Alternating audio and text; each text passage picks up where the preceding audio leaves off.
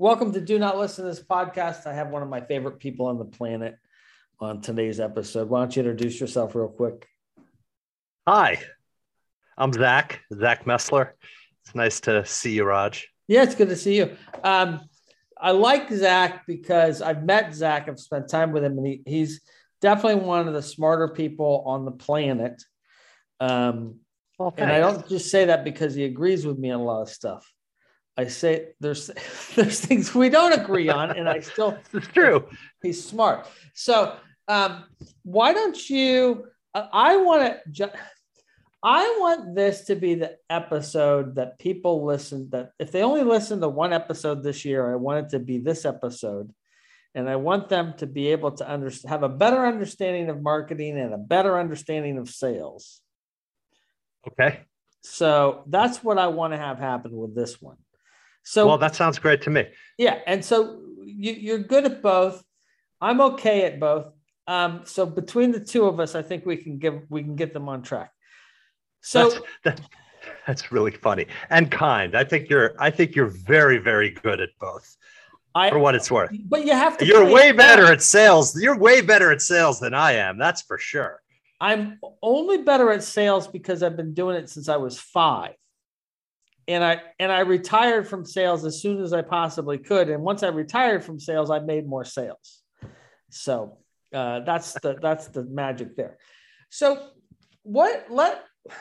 let's do this. What do you think the biggest marketing mistake people make today is in general? Well, I'm going to answer that question. And then I'm going to actually give myself a real introduction, Okay. other than just hi, Raj. Yeah. So the biggest mistake I believe people make is they're too focused inward. They're not as focused on their audience as they should be, and they don't look at the world through the eyes of their audience. Yeah. And it's it, of course, we're all selfish beings.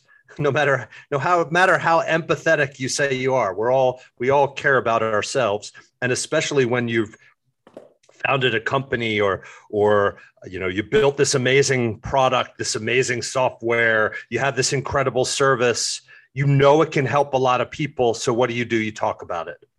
And that's the exact wrong thing to do. So I know this because I spent 20 years in product marketing for enterprise tech, for B2B tech. And I'm not technical at all. Yeah. And I needed to learn how to understand the tech in a way that I could teach salespeople how to talk about it, attract executive buyers. Yeah. It's funny you say that because I would say on all of the marketing projects we've ever done, and we do quite a few, the way we get better at them is by working in an industry that we have never worked in before. That makes sense. That makes total sense to me. And the reason is, one, it becomes a challenge for us. We really have to start at the bottom. And B, kind of to your point, it puts us in a position where we are partly the audience. Mm-hmm. Because well, yeah. So I think when people get, I think one of the biggest problems with marketing experts is they don't push themselves to be marketing beginners again. Oh, I dig that. I'm with you there. Yeah. The thing is, marketing experts and not so much marketing newbies, but marketing experts or people who aren't even marketing experts, but have been around for a while, they forget about the foundations. They forget about the basics, those things that make everything else work. And that's what I do today. I focus on foundations and messaging and positioning. Yeah. And also too, they forget to, like, it's really funny because I'll be in a room and people will be pitching about how they're great at marketing. And I'll go, well, what companies have you worked for? And they'll all be basically small, companies, or maybe some big ones. I'm like, oh, that's nice. and they'll go like, well, what have you worked for? They'll do, Oh gosh. it's kind of, well, who have you worked with? Right. And I'm like, well, name a company and I'll tell you if I've worked with them, and I do that. And then it drives them nuts. Because the thing is, I mean, there's very few companies I haven't worked with at some point in time, but I don't care. It doesn't mean anything, and still I try to not be an expert. So let's talk a little bit about them understanding how the audience thinks. And I like the fact how you kind of hone in on this a lot in your content, which is that they don't care. No one gives a crap about you. They don't care about your product. They don't care about your events. They don't care about your awards. They don't care about your clients. They don't care. Right. And until they do, at some point they may. Yeah, that's right. But that's right. I think people at its core, all marketing really is awareness.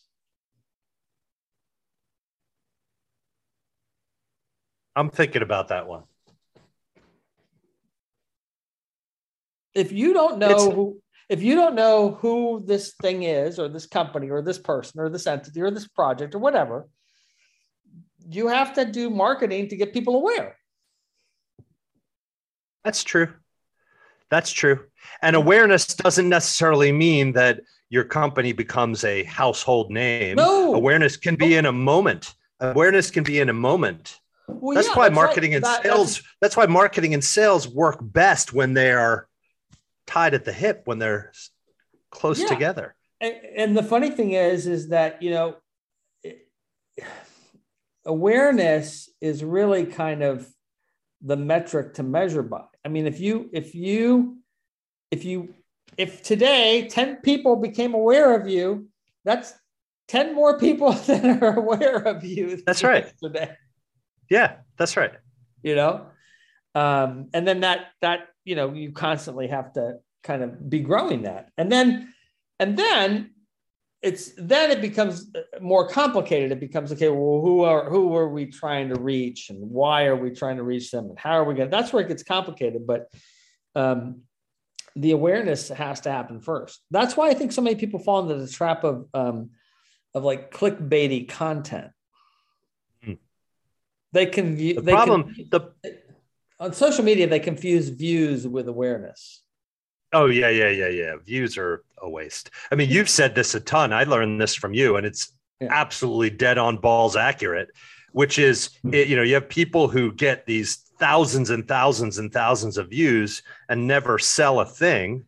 Yeah. And they're broke. And I know some of my least popular in terms of views, some of my least popular posts have made me the most money. Oh, well, I can guarantee you this is what people don't understand on social media, and this is across platforms. A post that does sales organically is going to do less than one that you pay for. And because once the platform sees that you're doing sales organically, they want to shut it down because they want you to pay for the ads. So that's interesting. That might explain why my traffic is so low these days. It's insane. Well, it depends on what platform you're talking about, but this is what a lot of people don't understand, and most people have never been inside any of these organizations. Unfortunately, I have, and most of them have never talked to the head engineers of all of them, and I have, right? Everything's being constantly updated. Yeah. So there is no single path, and what may become very successful today is going to be useless tomorrow. And that's the thing people miss. Well, the other thing that people miss is that anyone that is telling you what the algorithm is doing is full of crap. Well, you're absolutely right. My favorite thing when people start talking about algorithm, and I hid this for a long time, but I was 5th in the Ohio math competition when I was a kid. Um, Most people never did very well in algebra, and they're talking about. I mean, they maybe got a C in algebra 2. And they're talking about the algorithm. I'm like, I always ask them, what's the highest level of math you've ever done? You know, how do you feel about calculus being, found out by two people in two different places at the same time? How do you feel about that? Oh, wait, you don't know, we can't have that conversation? Funny. Funny. I did okay in calculus, Mrs. Dooknife's class. I'll tell you, and if you asked me a calculus question today, no. When I tutored kids in calculus, when I had my tutoring company, almost all of them, the problem with calculus is most of the people that can do calculus can't teach it. They just don't have the social skills to teach it. So at a high school level, you're not going to really get what you need to get, to get it. But yeah, no, I mean, once they start talking about algorithm, then they've lost their minds. Let's get back to audience for a second. So what would be the easiest way? What would be the advice that you would give people to understand how to think like the audience versus think like the person that's trying to pitch the product? Sure. Well, the first thing is just identifying your audience. I think a lot of people don't even take that step. Why don't we walk them through that? Why don't we give them some basics on how to identify the audience? Okay. So presuming you have built your offering with audience in mind, which I guess you can't really presume, but it's looking at things not from, you see marketers talk about demographics, right? And right. It's not looking at it from a demographic perspective. It's what is the market problem? What's the problem that we are addressing with this offering? Thing. What's the thing? I call it product. When I say product, I mean a product, a service, whatever. An idea. So, if you're not solving a problem, and it's loose, but if you're not solving a problem, you don't really have a product that's going to sell. Now, I say product, or I say problem, and I say that loosely. Like, for example, and I used to get this, still do, get this pushback all the time. Well, if I buy a pack of gum, I don't have a problem. I want a pack of gum. And I say, no, there's a problem. That's your problem. You didn't have the gum. You didn't have the gum, and you wanted it, and now you have it. That's right. There's always a problem. I think when it comes from the sales perspective, I think what people don't understand is that the key driver of the vast majority of sales is not the salesperson. It's emotion or crisis. Oh, 100%. Yes, and so it's not the salesperson. Has very little to do with it, actually. Well, I think that the salesperson can kill a deal. Absolutely. Can kill a deal. And good salespeople can win business for sure. But it's more see, you said I'm a good salesperson. I don't think I'm a good salesperson. No, you are. At all. No, you're. I'll tell you why. Well, let me tell you why I say that. You've successfully grown your business is a marketing business that is difficult to sell.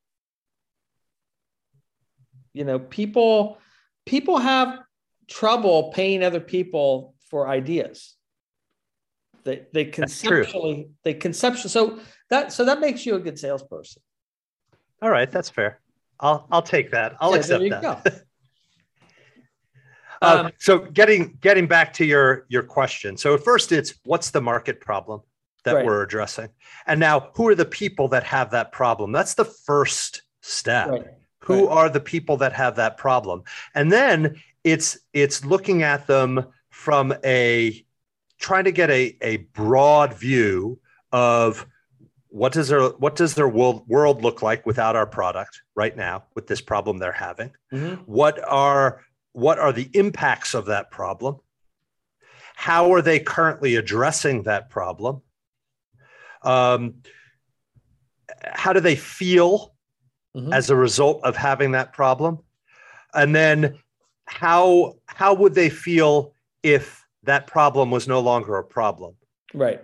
And it's understanding all of those things. And you don't get that from just, reading, doing sleuthing online. You have to interact and engage and have conversations. You bring up an important point that we, on the consulting side, this is why we always tell people to launch earlier, because it will be bad, it will be wrong, but you will get that feedback loop. You will get that R&D that you need from the customer, not a fantasy customer, people sitting in a room trying to launch something and have everybody buy it. Yeah, that's right. And you'll get to those answers. I mean, the things, the ideas that you have about the audience are great baseline ideas, but once you start to interact with the audience, you've got to listen to them. Well, yeah. And that's that's the reality of it. And I think that's where people miss it. I think that's where people lose sales. And I think that's where people lose marketing, is they like, no, I'm still in love with my idea. And I don't care that just spent thousands of dollars on my idea. You have a better version of it. I don't like that.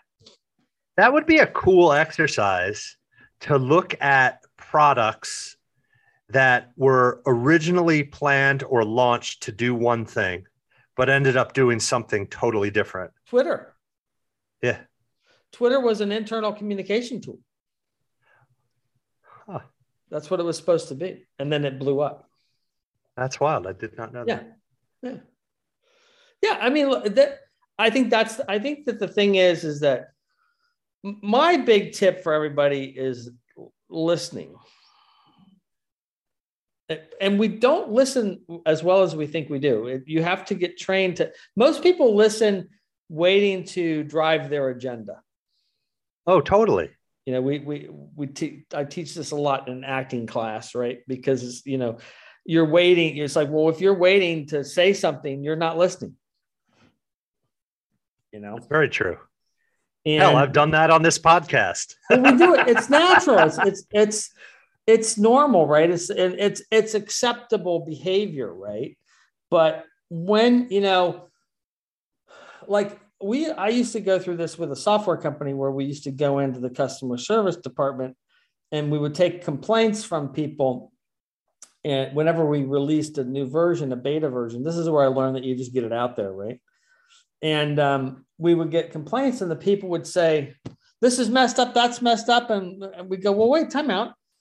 You know it's a beta, right? You know what beta is, right? Yeah, well, and you wanted it first, right? Yeah, and you know that this is part of the process. So if you don't want these problems in the future, don't download the beta. Because that's why we're doing this. We're trying to find out, what works and what doesn't work. But yeah, you really do have to listen to the customers. What's the most surprising thing that's happened to you in your marketing career? Wow. Probably that there have been so many people when I was in the corporate world. There were so many people that didn't want to know what the customers thought. It was all my opinion. Yeah. I wouldn't buy that. I mean, for over 20 years, I used to hear that all the time. And it wasn't until towards the end of that 20 years, probably like 3 or 4 years before the end, that I finally had the guts to say, well, you're not the buyer. So good. But it happens again and again and again, where you might have a junior level marketer who's come up with a great idea because maybe they've done the audience interaction and research and they understand the buyer and they've come up with this great idea for a campaign and some great messaging to go along with it. And then it gets the kibosh from an executive who says, oh, well, I wouldn't buy that. That's ridiculous. Right. And then it dies. Right. And the most success that I had in my career was, and unfortunately it happened really late, but I was at a place where I just, it was a fairly toxic environment. And I was getting yelled at, which is kind of ridiculous. Mhm. I was being told what I needed to do. You need to do this and you need to do that. And I knew it was wrong. And I was ready to quit. Mhm. And instead of quitting, well, that's another story. But Mhm. instead of quitting, I decided, you know what? I'm just going to do what I know is right.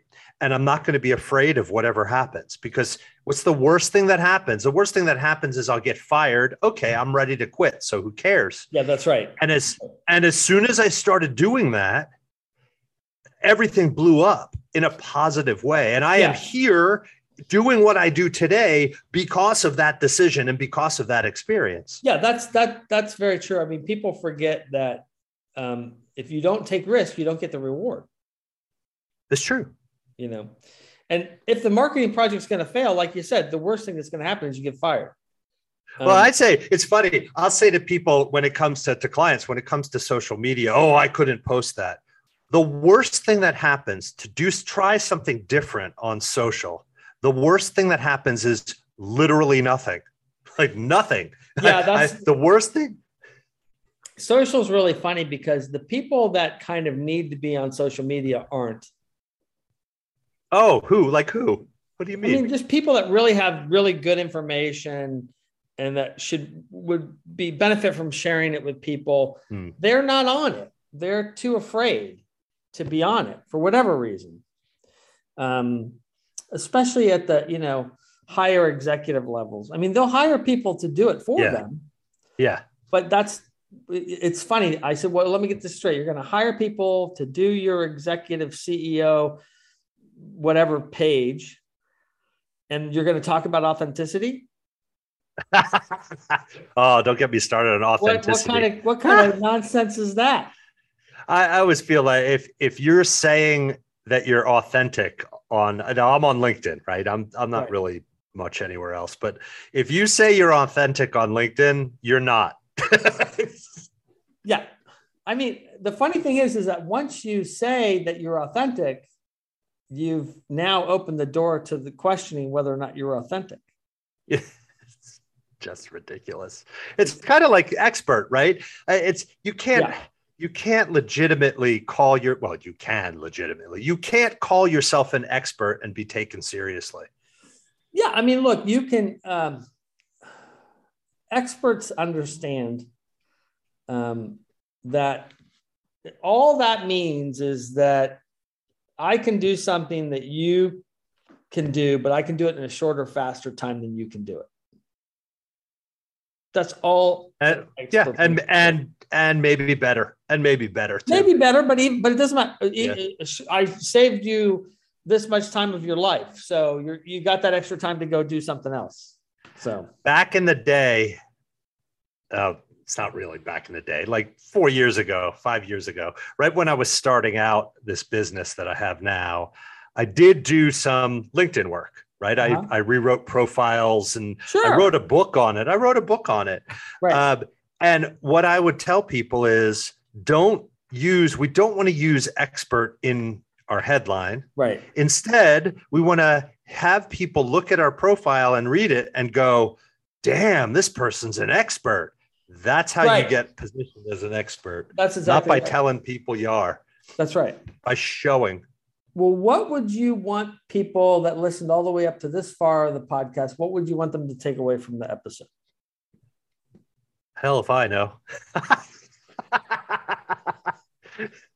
No, the one thing to take away from this episode is don't lose sight of foundations. Right. Don't lose sight of especially when it comes to marketing, right, and messaging. Don't lose sight of the foundations. Things kind of go awry when you think that stuff is too basic. Yeah, I think that's right. And I would just want I want to thank everybody that supports the podcast, because the donations end up feeding stray cats and dogs. And that's always fun stuff. Oh, and I love that you do that. I get more pleasure out of feeding these little bastard stray animals. It is so fun to watch how scared they are at the beginning and then how not scared they are. It's like, I got food for you. I don't want to take you home. I just want you to get some food. And how you have to walk away from them and give them space. And it's a lot like customers. That's pretty funny. You just put a little bit of food out there. They're a little scared. Hey, we got donuts and coffee. Come on. That's right. Well, thanks for coming on the show. Always great to catch up with you. Yeah, thanks, Raj.